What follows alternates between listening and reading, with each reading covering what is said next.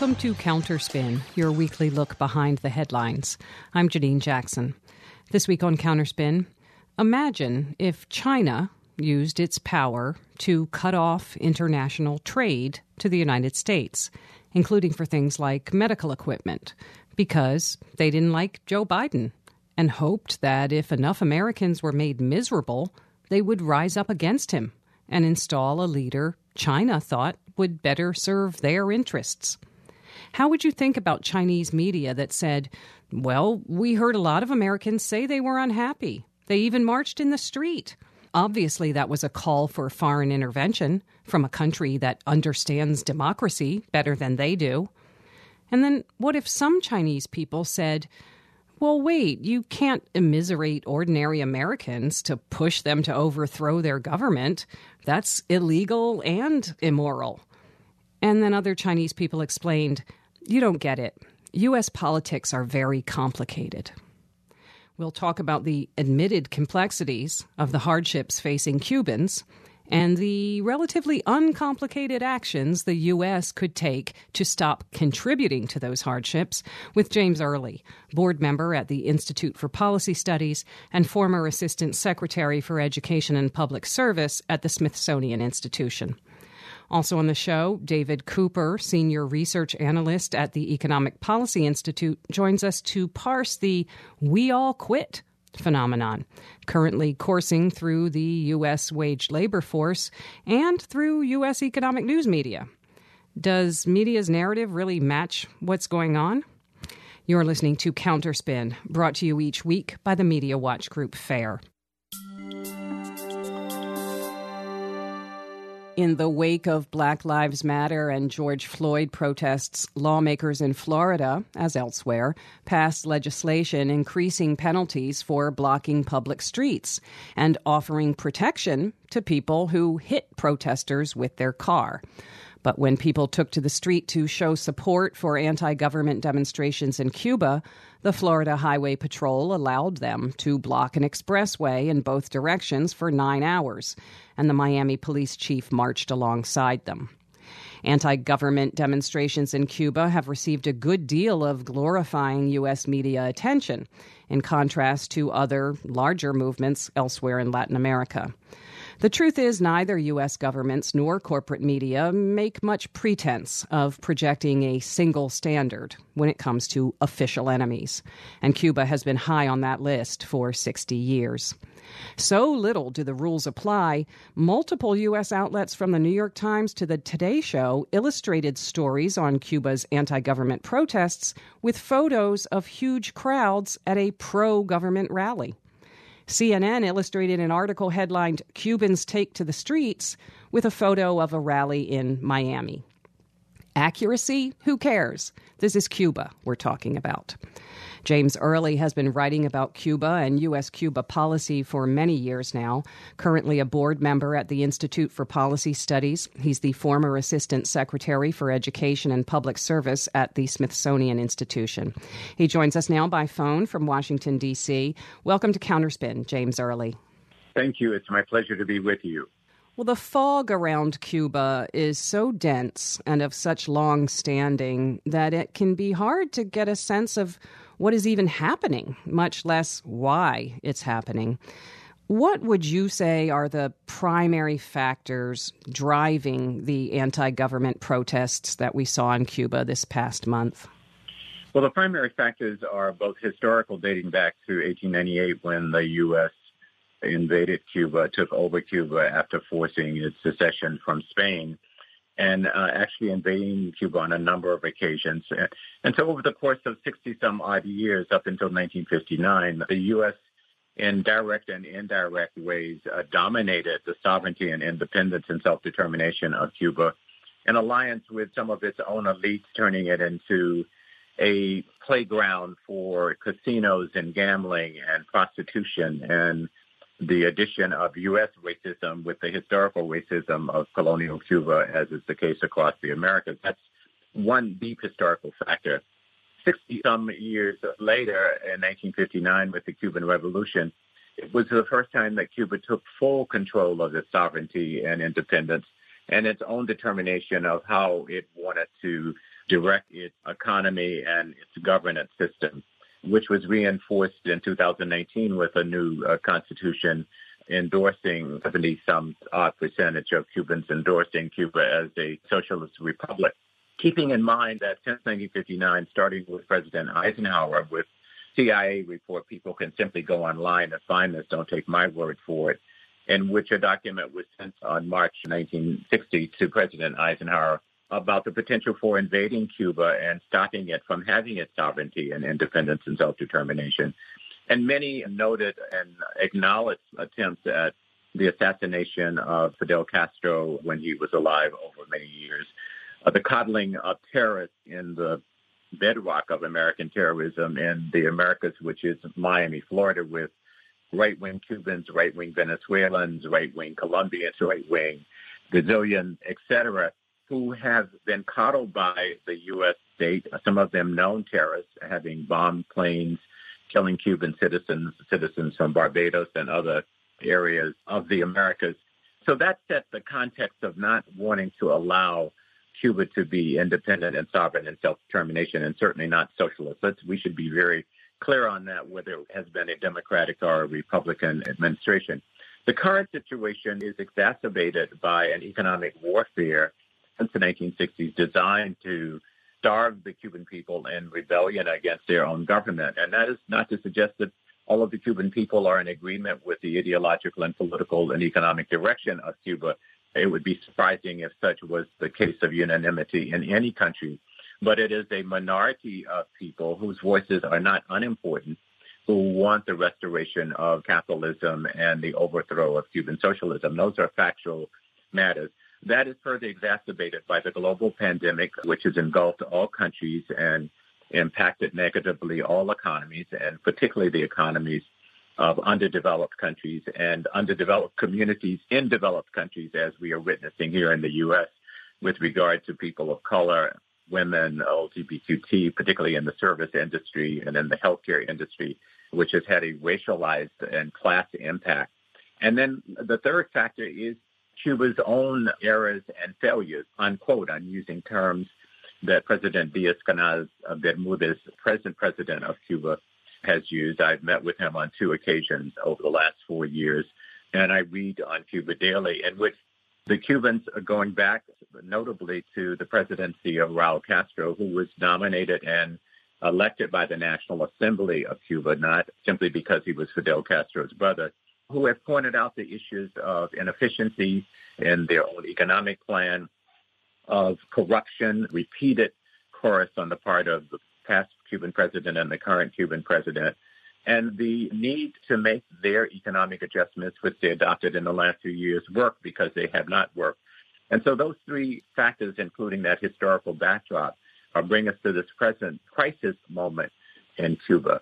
That context then is juxtaposed against the community of nations, 184 voting at the United Nations in the last few months against 2 in opposition, the United States and Israel, to dismantle the economic blockade and sanctions. And these are majority capitalist countries, but who uphold the international protocols accumulated over the course, 1947 or so of the United Nations, of how nations should handle their mutual interests as well as their sharp ideological, political, and economic conflicts in respect and peace, not in becoming a rogue nation as the United States is now in the face of the global community. And recently re-emphasized with President Obrador of Mexico, really confronting this blockade and sending tons of food into Cuba, as is the case with Bolivia and Uruguay. And of course, Russia and China have also done the same.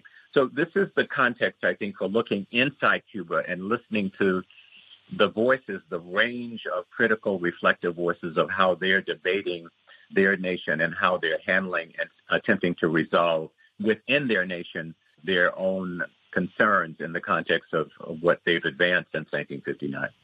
Well, yeah, U.S. media coverage of Cuba is so cartoonish and so binary that to say that the U.S. should not be imposing punitive sanctions, a blockade which, as you say, folks can look up, the purpose of which is to immiserate Cuba's people in order to bring about, this is the language of a memo, to bring about hunger, desperation, and overthrow of government. So sometimes the cruelty is the point sounds like poetic, but this is really what we're talking about here.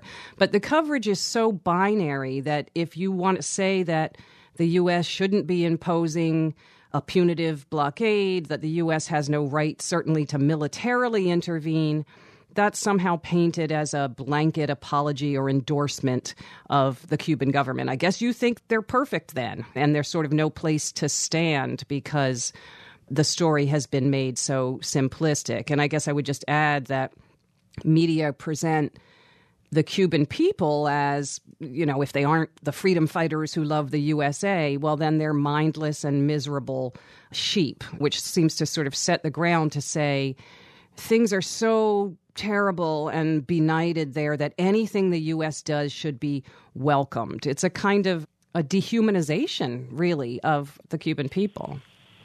Well, the U.S. media is, particularly the liberal media, is to be called to task for its fake news, its readiness to adopt the propaganda from the Cold War and to assume that U.S. democracy, U.S. virtues should be imposed on the entire world.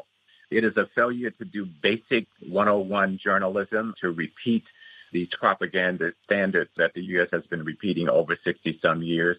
It is a failure to do serious investigative journalism about the range of patriotic voices, most of whom are not socialists or communists in Cuba, but who are patriots, who don't want outside interference, who acknowledge the inefficiencies and the errors of their own government, but who also want this blockade down.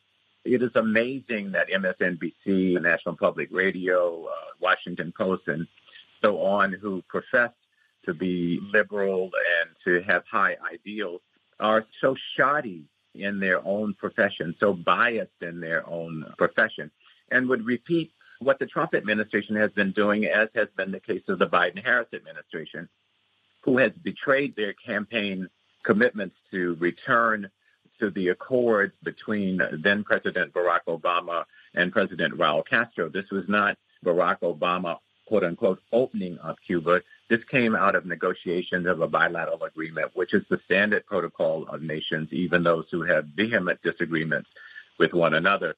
And for the so-called mainstream liberal media to fall into such shoddiness in their profession, we must call them accountable. Of course, we can see that with the case of apartheid Israel, or with the failure to look at the 7-8 military bases in Colombia and the daily killings of trade unionists and Afro-descendants and the taking of land and the billions of dollars that both Democrats and Republicans have put into that. So we have a crisis of morality, a crisis of professionalism inside the U.S., and we should ask ourselves, who are we to be the moral barometer of the world given our own internal contradictions? That is not to say that one should not have a critical approach to what is going on in Cuba. We are a globally connected world, and therein we have rights and responsibilities both as citizens of this nation, but also of our extension and engagement with citizens around the world. So we have every right to make evaluations, but we have no right to break the protocols of nations and to interfere into the sovereignty and self-determination of other nations. This is a context that seems to escape millions of both Democrats and Republicans who so quickly buy in to a U.S. chauvinism, a U.S. imperial kind of might. And we're seeing, again, that this is being confronted. We see recently now the president of Mexico has called for the dissolution of the Organization of American States as a, quote, lackey, unquote, of U.S. interference in this hemisphere. And so even allies of the United States in a certain manner here in the Americas are calling into question the moral and legal grounding of the policies of the U.S. And we as citizens, whatever our ideological and political perspective is in the United States, should stand forth and try to reintegrate ourselves into the community of nations and then carry on our disagreements and our agreements within that context. Well, what finally, to your mind, would real solidarity with Cuba's people look like right now? Well, will solidarity with the Cuban people first comes from recognition that the Cuban government are the daughters and sons of everyday households in Cuba, starting number one, so that we don't have this false division between, quote unquote, the abstract people and the abstract government. Specifically, we should dismantle the U.S. government legislation called the embargo on this side and called the blockade from the Cuban side. It violates international law. It violates any principles of humanity. We should also abandon sanctions. We should call for the freedom of U.S. citizens for free travel, to go and see Cuba for themselves, and to have their own interactions. We are denied that opportunity. We should recognize the potential contributions to Cuba to our own development. They have 2 existing and 3 pending vaccines which are effective to this pandemic, and even developed countries around the world are calling on them for assistance, even as they disagree with the Cubans ideologically and politically. And the U.S. could benefit from that. In fact, the U.S. is benefiting from that. Your audience perhaps does not know. Now, for several years, there's been an agreement with a Boston country. This is a legal agreement on one of the 3 or so preventive cancer drugs that Cuba has produced. It has a outstanding biotechnology development.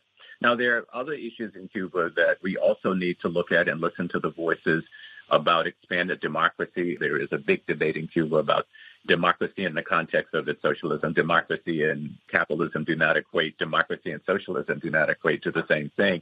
It is people-centered, the demos, as the Greeks pointed out, ordinary people, the quassia, the power of ordinary people. So citizen voices are critical to development of these governance outlooks. But those are the specific things that we should take on, is this embargo, the sanctions, and we should return Guantanamo to the full authority of the Cuban people and their government. Guantanamo has been a site of horrendous human rights violations of the highest order that we should not forget has been an admission by both Democrats and Republicans in this country. So that's the context of not just solidarity, but of basic citizenship in an international community. Well, we've been speaking with James Early, board member at the Institute for Policy Studies. James Early, thank you so much for joining us this week on Counterspin. And thanks to you and your listening audience.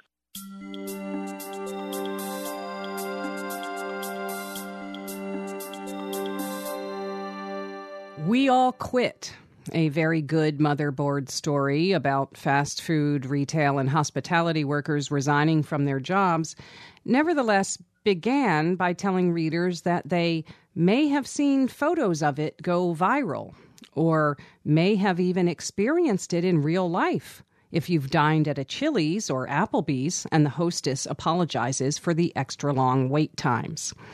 A source in the New York Times explains that it's not about the wages of college grads going up, it's about the wages of lifeguards at my pool. The fact that news media often assume that their readers will have only experienced a shift in the waged labor force as consumers of food or news or swimming pools, but not as workers, tells you a lot about the perspective from which this and many another economic phenomenon is being reported. If reporting on the workforce centered workers, we might get less of the approach reflected in a PR pitch I received just this morning for a guest for this show. Quote, with more and more companies offering big perks to attract and retain workers, a big question to ask is how many companies, big or small, expect or plan to grow if they have to spend a lot of money on bonuses or other incentives just to keep a manageable workforce, close quote. Joining us with a different angle is David Cooper, Senior Economic Analyst at the Economic Policy Institute and Deputy Director of EARN, the Economic Analysis and Research Network, a national network of state-level policy research and advocacy organizations. He joins us now by phone. Welcome to Counterspin, David Cooper. Great to be here. Thanks for having me. Well, it sure seems like something important is afoot, but we know media sometimes make a wave out of a ripple and a sea change out of a seasonal shift, depending on the needs of the news cycle. So let me just ask you first, what do you see actually happening in terms of workers leaving jobs or not returning to jobs? What observably is going on? Yeah, I think it's really important to keep in mind right out of the bat that we're in a very unique moment in the economy, in the sense that parts of the economy have essentially shifted from 0 to 100 almost overnight. A lot of these businesses that are complaining about their inability to hire workers have seen demand just surge. I mean, we're talking restaurants that were closed for months that are reopening and suddenly having lots of customers coming through the door. Even under normal circumstances, setting aside these other factors that might be affecting people's job decisions, it's always going to take time for employers to staff up under those circumstances, to try and rebuild their workforce when many of them cut the vast majority of their staffs early in the pandemic last year. So some of this rhetoric, I think, is being overblown just because of the uniqueness of the circumstances.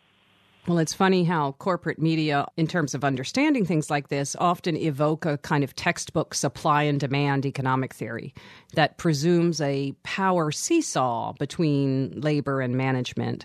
But then when labor looks like actually getting more leverage, that's suddenly weird and aberrational. You know, employers' decisions, yes, we'll take that subsidy, and no, we won't create jobs. You know, yes, we'll say we're forced to lay off workers because of costs, but at the same time, we'll give huge bonuses to our executives.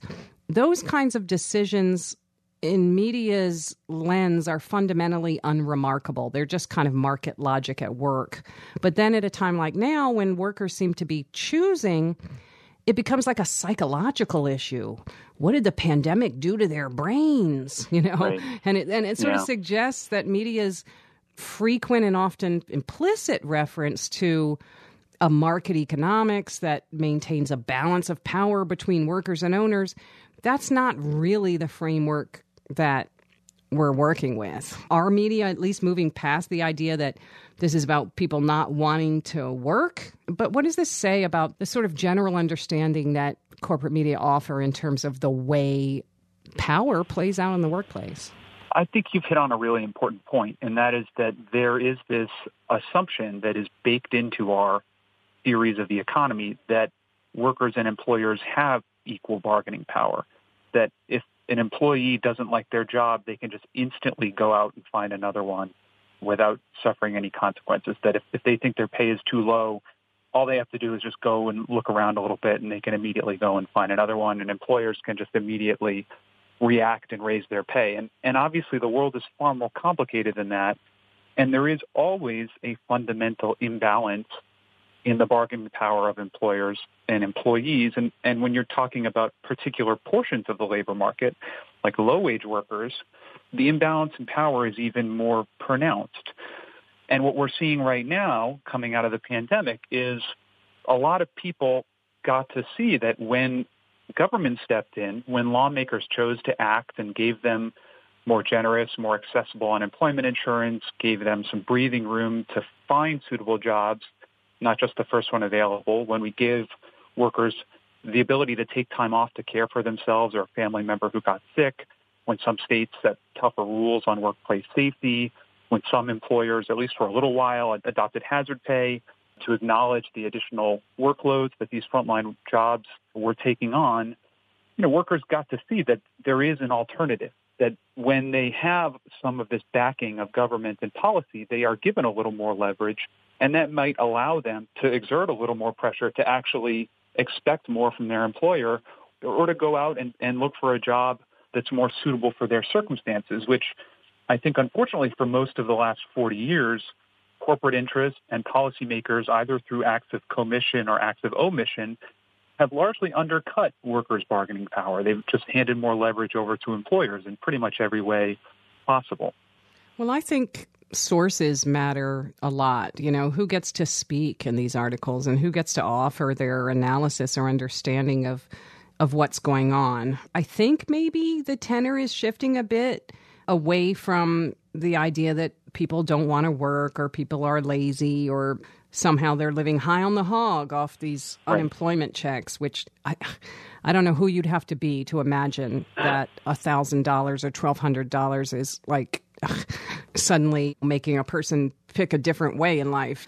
But in terms of media, Are there things you'd like to see reporters who are covering this workforce issue do more of or less of, or people they could listen to more or maybe listen to less? What's your sense of how media might illustrate this issue more accurately or usefully to folks? I think that talking to the workers who have stepped away from the workforce right now, who maybe haven't returned to jobs, and ask them, what is it that they want to get out of work? Because it's more than just pay. I think that's one of the other realizations that folks are having right now, that some employers are raising wages, and that's great. It needs to happen. Jobs shouldn't be paying poverty-level wages. But it's more than that. It's things like the availability to take time off to care for a loved one that's sick, flexibility in scheduling to accommodate childcare responsibilities. What are the working conditions like? Will they have to police mask wearing or social distancing? How supportive will employers be if they come into conflict with customers? What's the potential for advancement? Do folks view these jobs as potential stepping stones in a career, or is it just a one-off? And another thing that's important right now, I think, is workers are understandably questioning the future of particular employers or industries. I mean, so many businesses have suffered and gone under in this pandemic. I think it's not unreasonable for prospective employee to be considering, well, do I really think this job's going to be around 6 months from now? Is it worth going into this employer not knowing what the future is going to hold for them? And I also think it's important for media to be considering what workers will get out of a particular business's success. What are businesses doing to bring employees into the success of the business? Is it just going to be longer hours and more work, or are they going to get to share in some of the profits and benefits that come from that business's success? I think employees, workers are scrutinizing these questions a lot more carefully now because they've gone through this trauma where they've come to realize that, in many cases there are things that are not worth a minimum wage job. Well, I'm going to end you there and pick you up in the future on this important set of issues. We've been speaking with David Cooper. He's Senior Economic Analyst at the Economic Policy Institute and Deputy Director of EARN, the Economic Analysis and Research Network. You can find work online at epi.org. Thank you so much, David Cooper, for joining us this week on Counterspin. My pleasure. Thanks for having me.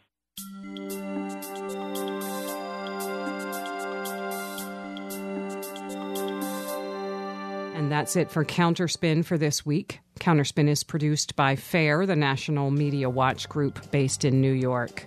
For more information, you can check out our website, fair.org. The show's engineered by Alex Noyes. I'm Janine Jackson. Thanks for listening to Counterspin.